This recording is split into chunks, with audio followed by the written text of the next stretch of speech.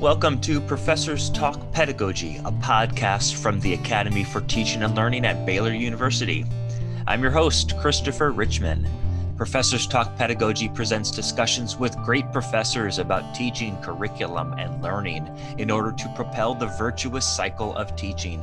As we frankly and critically investigate our teaching, we open new lines of inquiry, we engage in conversation with colleagues, and we attune to students' experiences, all of which not only improves our teaching, but enriches and motivates ongoing investigation. And so the cycle continues. Today, our guest is Robert Darden, professor in journalism, public relations, and new media at Baylor University. Teaching at Baylor since 1988, Professor Darden has taught a range of courses from magazine writing to screenwriting to intro to mass communication.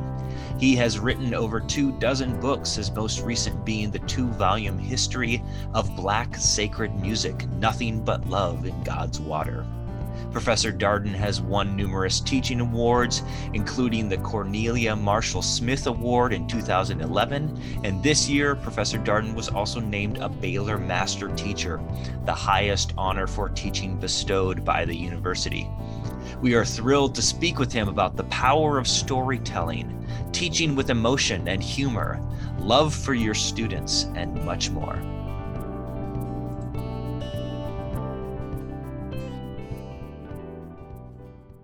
Robert Darden, welcome to the show, and thank you for joining us today. My pleasure. It's great to be here. I'd like to begin just by asking you to give our listeners a little bit of background on yourself, what roles you've had at Baylor, and how long you've been here. Sure. After my master's degree, I went to work in newspapers for a decade, and then I quit and freelanced for 10 years, where I wrote a dozen books and hundreds of articles and edited a couple of magazines. And then in 1999, the professional writing department in the English department called and asked if I would like to go full time. I'd been lecturing in 3 different departments, mostly for fun, in my opinion. I don't know what the students thought. I taught in film and digital media and English and professional writing, and they asked if I'd like to go on tenure track. And I think it's in part because Baylor was shifting into needing more publications in those days, and I had a bunch. So there I went. Mm-hmm. So I got tenure in the English professional writing department, and then in May was requested to move to the journalism department. So I've been in the journalism department 16 years after 4 or 5 years in English and professional writing. My master's is in journalism, and it was probably a better fit. Everybody in the journalism department has had a job before academia, and they're usually bad jobs, bad paying journalism jobs with bad hours and no weekends and very few weeks off. And all of a sudden, all of us are in the best job we've ever had in our lives. So what's not to like? You go into journalism because you're an extrovert most of the time anyway. So talking to people, talking to students is part of our DNA. In other professions, perhaps education, a lot more introverts. And yeah, it's a fun, lively crew, and I give no mercy, and I expect no mercy in the faculty meetings. So, well, you probably just nailed, without intending to, nailed why I didn't go on into a career in journalism, even though my undergraduate was in writing composition with a journalism emphasis. But cool. But I moved away from that as I went into study of church history. Primarily looking back, seeing that it was a matter of I lacked the true extrovert, personality type for that work to sustain for the long haul. Here's my theory: all preachers, all musicians, and all college professors are introverts, and teaching. And I am all 3 of those things. Oh my gosh! Yeah, I play the guitar, and teaching, preaching, and music allows you to step into a role, and then you're somebody there, and then when it's over, you go out. Those who know me say I I have yet to step out of that role, which is why I chose drums. Yeah. Well, this might have turned into a counseling session for me before we got too far. Let me ask you. You were recently named a Baylor Master Teacher, so congratulations on that. And I know you've been in print with some interviews on that. But can you just say a little bit about what that award communicates or what it means to you personally? Oh wow! I was so fortunate. I am grateful every day. I came to Baylor in the early 70s, and Baylor is wonderful now, and it was wonderful then. But it was wonderful then because it wasn't a publication obsessed place. Just to be fair, to be 76 as we are nationally, publication has had to become their obsession. Well, in those days, there wasn't that. You got tenure for great teaching and nothing else. About half my professors had PhDs, probably half didn't. But with a very few exceptions, they were extraordinary communicators. And most of them, the Bob Reeds and the David McCams and the Ann Millers and the Ralph Linds and all these legendary names in Baylor history who I took were mesmerizing in the classroom. They came in and they started weaving stories and drawing you into this narrative. And that includes some of the sciences. O.T. Hayward in geology made us all want to switch to become geology majors and look at rocks professionally. That's what they did. They all taught a 4-4. If they published, it was for fun. But what Baylor was, as late as the mid and late 70s, was a teaching college. And I just, I was a military brat, so I'm just a chameleon anyway, and I just sucked all that stuff in. And whatever success I have had is teaching, and Baylor has been very generous to me in recent years, and last year the Baylor Alumni Foundation named me Outstanding Alumni, is that I am trying to pass it forward. That passion for standing there, that honor, that privilege for standing in front of a bunch of kids who are wide-eyed and scared and excited and on the cusp of just so many great things, and to be a part of their lives, in many cases forever. Those teachers who taught me at Baylor, and there's only a few still surviving. Rachel Moore is still with us, and Barry Klingman, and just a few others, because I'm old, I'm 66, so that would make sense. Stayed in touch with me, kept up with me, back in the days before emails, when it was hard to keep in touch with people, and checked in on me. And I have tried to make that my goal and passion since. I keep up with, I don't know how many, hundreds and hundreds of former students, as I tell them on the first day of class and the last day of class, you will always be one of my students. You can never not call me and ask for help or advice or just to share great news. And many of them have taken me up on it. Some of them have taken it too far, and that's they kill me in all their movies and books and novels and TV shows. But other than that, it's been quite a wonderful ride. You mentioned that trait of great communication that you remember from the classic era Baylor Master Teachers. So we've talked about storytelling and narrative as part of that, as one element perhaps of that communicating ability. You've done a seminar for excellence in teaching with the ATL on that topic. So can you say a little bit about how you see storytelling fitting into your own teaching? The human animal learns by stories. That's how, from littlest kids to right up until the end, we have for a million years stories over campfires and now over pixel screens is how we have assimilated new information. Little kids watch their parents and see what they do and create narratives to try to make sense out of chaos. And I think why I was so attracted to journalism is that's what good journalists and good writers do. 10,000 unrelated facts and try to shape and make some kind of sense of all of this that creates from that a narrative. And my students are bombarded with so much more information than I ever got. They get more information through the internet and other stuff in a year that people before us got in a lifetime. Millions of pieces of information coming at them. And they hunger for the fact that not to exclude, but to order and to shape. So I spend a whole lot of time trying to make sure the kids understand where things fit in and why this matters. I just don't tell them this matters. I really try to say why this matters.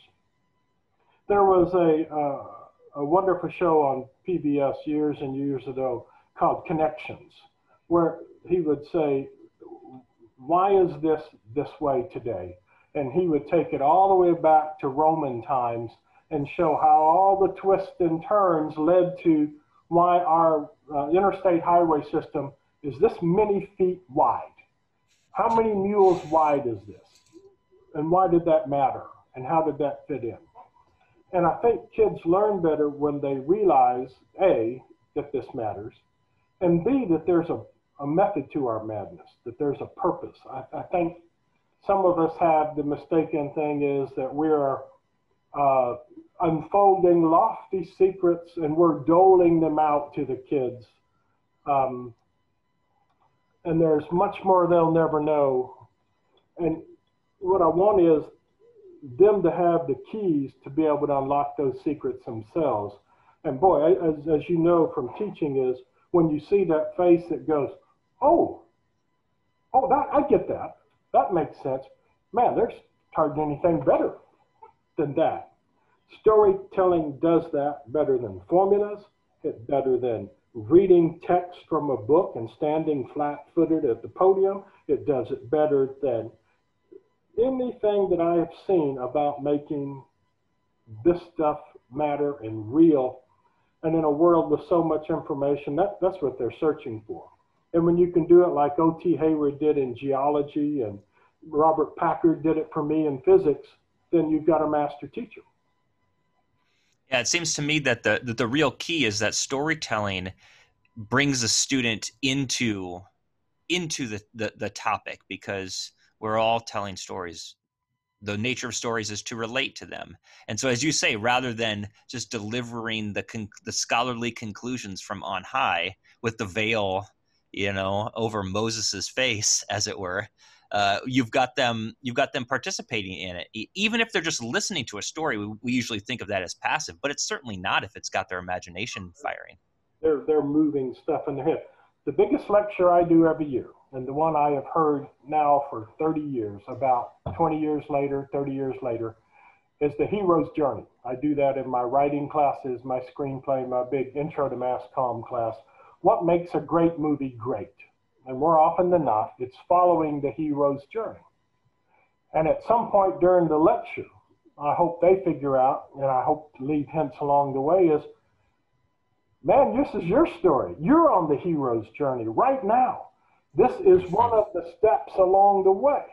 You're going to overcome, and in the great hero's journey, there's 2 steps back for every step forward. And that's normal, guys. It's okay. That's how we learn.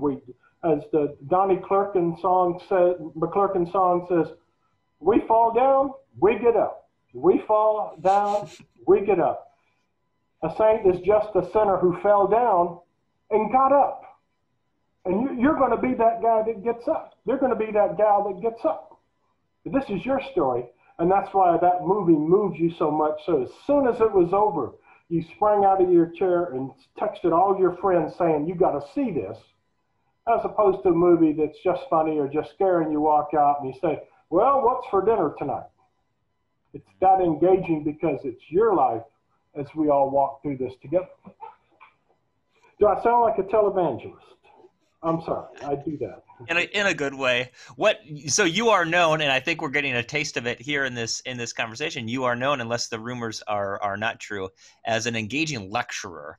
And when people like in my kind of roles in Centers for Teaching and Learning, we try to help faculty think about themselves as teachers and identify teaching styles and techniques. So, you know, by nature, we might classify, you know, this type of teaching as a lecture style. What do you think goes into effective lecturing? Passion. You got to love this stuff. If you don't love what you're talking about, and if you don't love the kids that are looking at you, man, you really need to get into administration. I mean something else. Sorry. You need to. That was a cheap shot. I know. You need to find something else. The kids are so smart. They can tell if you don't care. They can tell if you're going through the motions. They can tell if you've given this lecture and you're thinking about your golf game out there. So I clearly love writing. I wouldn't do it all the time. This is my 25th book that I'm working on now. I clearly love the kids. My own kids sat in those seats. My grandkids maybe someday will. And then the fact that you are passionate about it, I think needs a physical manifestation. I think the kids need to see, like at a really good TED Talk.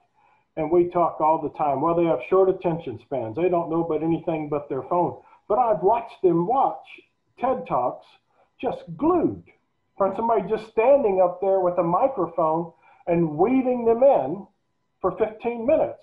And I've watched them listen to podcast after podcast. I know it's there. What are those good TED Talks doing? What are the good podcasts doing? And part of it is, if it's exciting, be excited. If you're angry about the way life is right now, show it in your voice. If you get upset, I do a lecture every year. I dread it every semester in my big class on advertising. I do 3 lectures on advertising and mass communication. And one of them is why advertising has led to this epidemic of anorexia and bulimia among Baylor females. Well, I have a daughter and I have a granddaughter, and I have lost friends and students. One of the best freshman students I ever had never came back. And if you can't get passionate about that, if you can't get excited about it, if you can't shout about the people who continue to force little girls to look like near prostitutes, that there's so much pressure on an 11, 12-year-old to wear a bra and the makeup and lipstick, then you're in the wrong gig. And writing has opened up the entire world to me. There's very few places I haven't been able to go that writing in some way hasn't enabled that. There are very few topics that are important to me that I haven't been able to write about, and I flatter myself that I may have made a difference on some of them because of writing. Why wouldn't you want that for the kids who could do that and go out there and change the world? So yeah, I laugh, I shout, I whisper, I stomp, I point, I cajole, I threaten. It's all very human. And they see that, they know, and I, particularly in the small writing classes, I tell them it's about the failures as well as the successes. For those 25 books, I probably have several hundred rejection letters. My agent used to keep them for me, and I told him finally, throw the damn things away. I mean, I know they missed out on something good, is all I can say. And I tell them why, in retrospect, why they turned it down, and why you don't have to make that mistake. Well, you offered these thoughts as in response to what makes for effective lecturing: loving your material, being passionate about your material, and loving your students, being passionate about your students. It's funny that you put it that way in those categories. I was asked last year to give a guest presentation and lead a discussion in a graduate student teaching seminar. And the topic that I was asked to discuss was joy in teaching. And I had never formally organized my thoughts about joy in teaching. I knew that I had it. Yeah. In fact, there's a funny story when I was coming out of anesthesia one time not too long ago. This is what my wife told me I was saying, because you have no idea what you're saying. You come out, and apparently what I was saying coming out of anesthesia was, teaching is my joy. True story. So apparently it's in there somewhere, but I never really formalized my thoughts about it. But as I prepared this presentation, that's precisely what I landed on. I said, you have to love your material at every level that you can communicate it, at the level for freshmen and at the level for graduate students. And you have to love the students. If you don't have those two things, if you're not nurturing those two things intentionally, your joy will wane. And that means probably more work. That means my PowerPoints are updated weekly. And they're not just updated with facts and figures, they're updated, the pictures are updated. I have hundreds of short film clips that I have excruciatingly, because I'm not very technical, edited. I was a film critic for 15 years, so I know about good movie clips and TV clips and music clips and TED Talks that I talk and I say, oh, I could tell you about this, but let me show you this. And they're short and they're specific to what they want and need. And your passion shows up in the technical side. Now, I'll never master that new, whatever it is, Vimeo or the one that swoops and the new PowerPoint everybody's using and stuff. Oh, the Prezi. Is that the one? I ask some of my students who have teachers that use it, and they say, oh, I wish they wouldn't. They say, using it bad is worse than not using it at all. Give us what we need, make it entertaining. I edited a religious humor and satire magazine for 20 years, the Wittenberg Door. So if it means a great editorial or a cartoon, then that's what it takes to make that punchline. Well, that takes tracking that down, copying it, putting it into PowerPoint at the right place, and not settling. And in some fields, they're changing weekly. The internet lectures I can barely keep up with. And that shows you care, and the kids can tell. I've never had many teachers like this, but my students tell me there are those who are still caught somewhere in the past, not just in their facts and figures, but in their presentation, that they're kind of godlike figures who, in a monotone, tell them and then expect them that that's going to be life-changing. Yeah.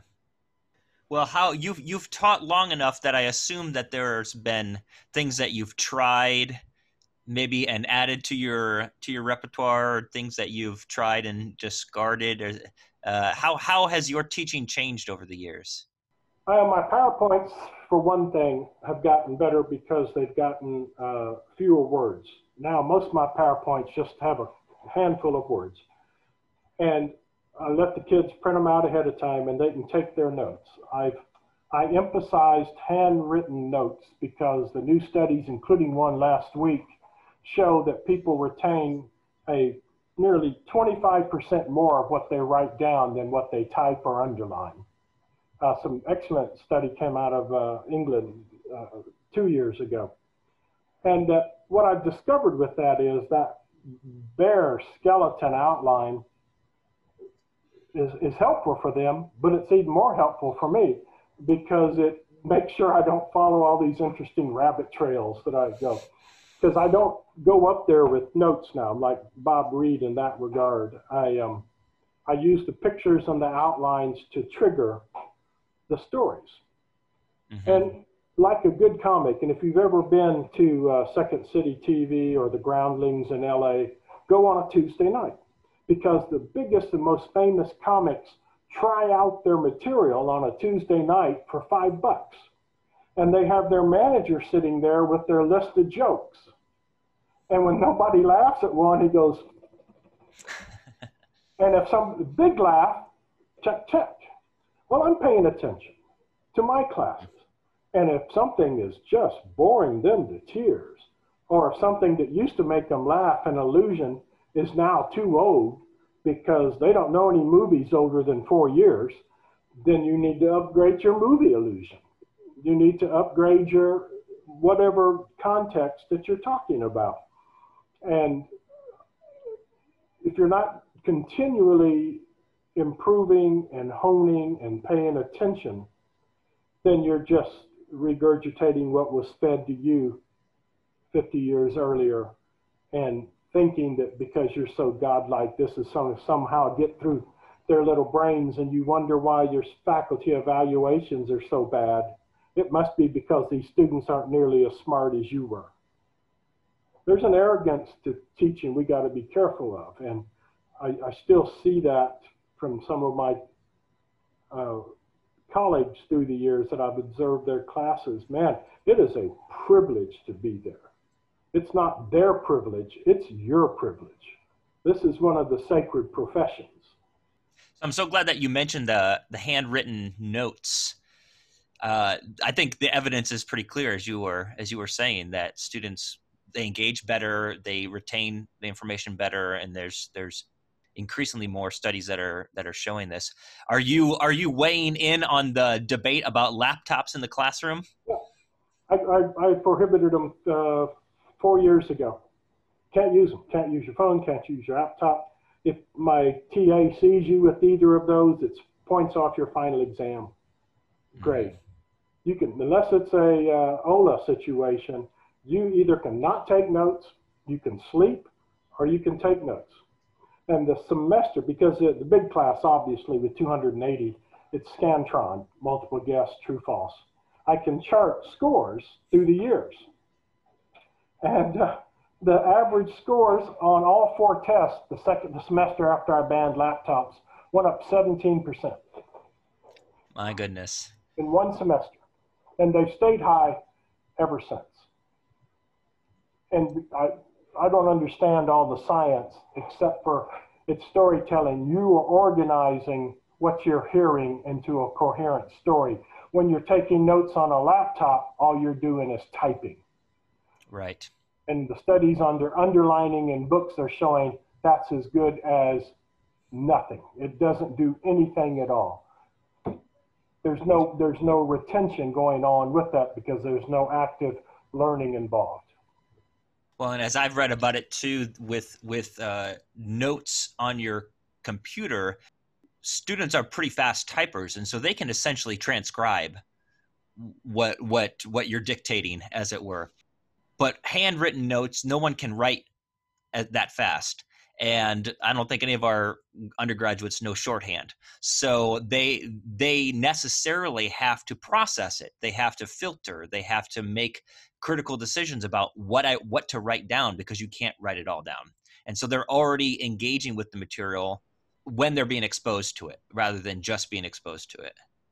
They ask more questions when they handwrite. They ask you to slow down. As you can tell, I get a pretty excitable guy here. And I get going, and when they're taking laptop notes, they just zooms on. But, you know, if I'm talking and they're writing, so they say, wait, don't go. I'm delighted for them to do that. Yeah. That is never a burden. Stop me every time. Another thing you mentioned, too, that has significant research backing is fewer words on the PowerPoint. Oh, yes. So I don't know if you just came to that by you know, your own experience, trial and error, but there's a good research on that too that says 20 words or less, you know, you should be shooting for that. The other two things is don't read the damn the PowerPoint, and then after you've read them the PowerPoint, don't give them a copy of the PowerPoint. Yeah, making it really, really easy for them to wonder why did I come to class if all of that is just going to be given to me. Yeah. So where do you see your own areas, perhaps as you're thinking in the future, your own areas of growth or further development or experimentation in teaching? Well, certainly the transition to digital has transformed a lot of things. I've been forced to learn how to work Zoom, and once this is all over, and dear God, I believe it will be in another year or two, and I go back to live teaching, I will use Zoom more, because I never dreamed that all these people would love to talk to my class. Important people. People just never would have thought that we could afford to get here. If you ask if you'll Zoom with my class at 3:30 on Thursday, they say, yeah, more often than not. So I'm going to bring in more of that. I'm realizing that this obsession in the state of Texas with testing for high school kids and kids under than that has been one of the most colossal failures in the history of education in every level. But the first thing that was damaged was the ability to write, because writing for the test is a kind of writing that you will never use again other than to pass this test. So I've had to add more and more lectures to strip away all that and start them back with basic declarative sentences. And the kids are delighted. They hate that kind of writing. Anyhow, it's what makes a lot of them not want to go into writing.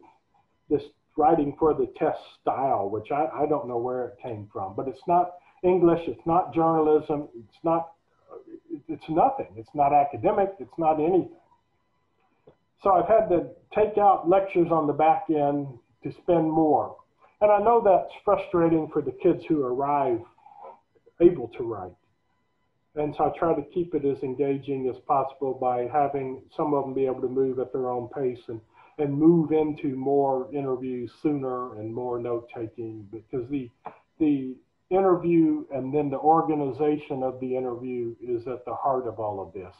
And if you can do that, man, the law school is just dying for kids who can do that, because you're going to spend 97% of your time in law writing and researching, and less than 3% either in the courtroom, actually less than 1% in the courtroom, and the other 2% meeting clients. So if you can write, that's great. And to write, you need to organize, take the interview information, organize it, and present it in a timely fashion. So that's changing. It's not that the kids are less smart, it's just that they have less. So the A students are still A students on there. It just takes a little longer to get some of them up to that level. And that took a while for me to realize. I was doubting my own teaching there a little bit in the beginning, when they just weren't catching some of this as quickly. And they're not catching it as quickly because they've never seen some of it before. Yeah. Well, I think you're articulating what probably no one gets named master teacher without this trait, is the ability to shift and to make changes and to teach the students that we have and not the students that we wish we had. Or the ones we had a long time ago. Right. Yeah. The ones of yesteryear. Yeah. Well, great. Well, we're about at time here. Is there any final thoughts or words you want to leave us with? Well, I had myself a little piece of paper with 8 words on it to make sure I covered all of these 8 words. Sense of humor. If you have students write down their attributes of the best teacher, you'll notice that they don't care if that teacher is hard or not. That is not an issue. What's an issue is, do you care about the kids? Do you love what you're teaching? And funny enough, humor shows up a lot. So I laugh at myself a lot. I'm an old, fat, white guy, age 66, who has been immersed in black gospel music for 40 years, which means a lot of funny things have happened. And if you get into their lives, they love to tell you the ludicrous, the funny, the strange things that are going on. And like you said earlier, it humanizes all of us. The teachers I loved laughed at long and laughed hard. The churches I love going to, there's laughter before, during, and after the services. And in the classes where there's no laughter, no joy, I can sense them, down the hall. They're like dead zones. So don't be afraid to make yourself look foolish if it shows that you care. That's fantastic. Good. And I think that's a good note to end on. All right, we'll do it there. All right. Robert Darden, thank you for joining us. We really appreciate your time and your insights. Thank you, Chris. Good to be here.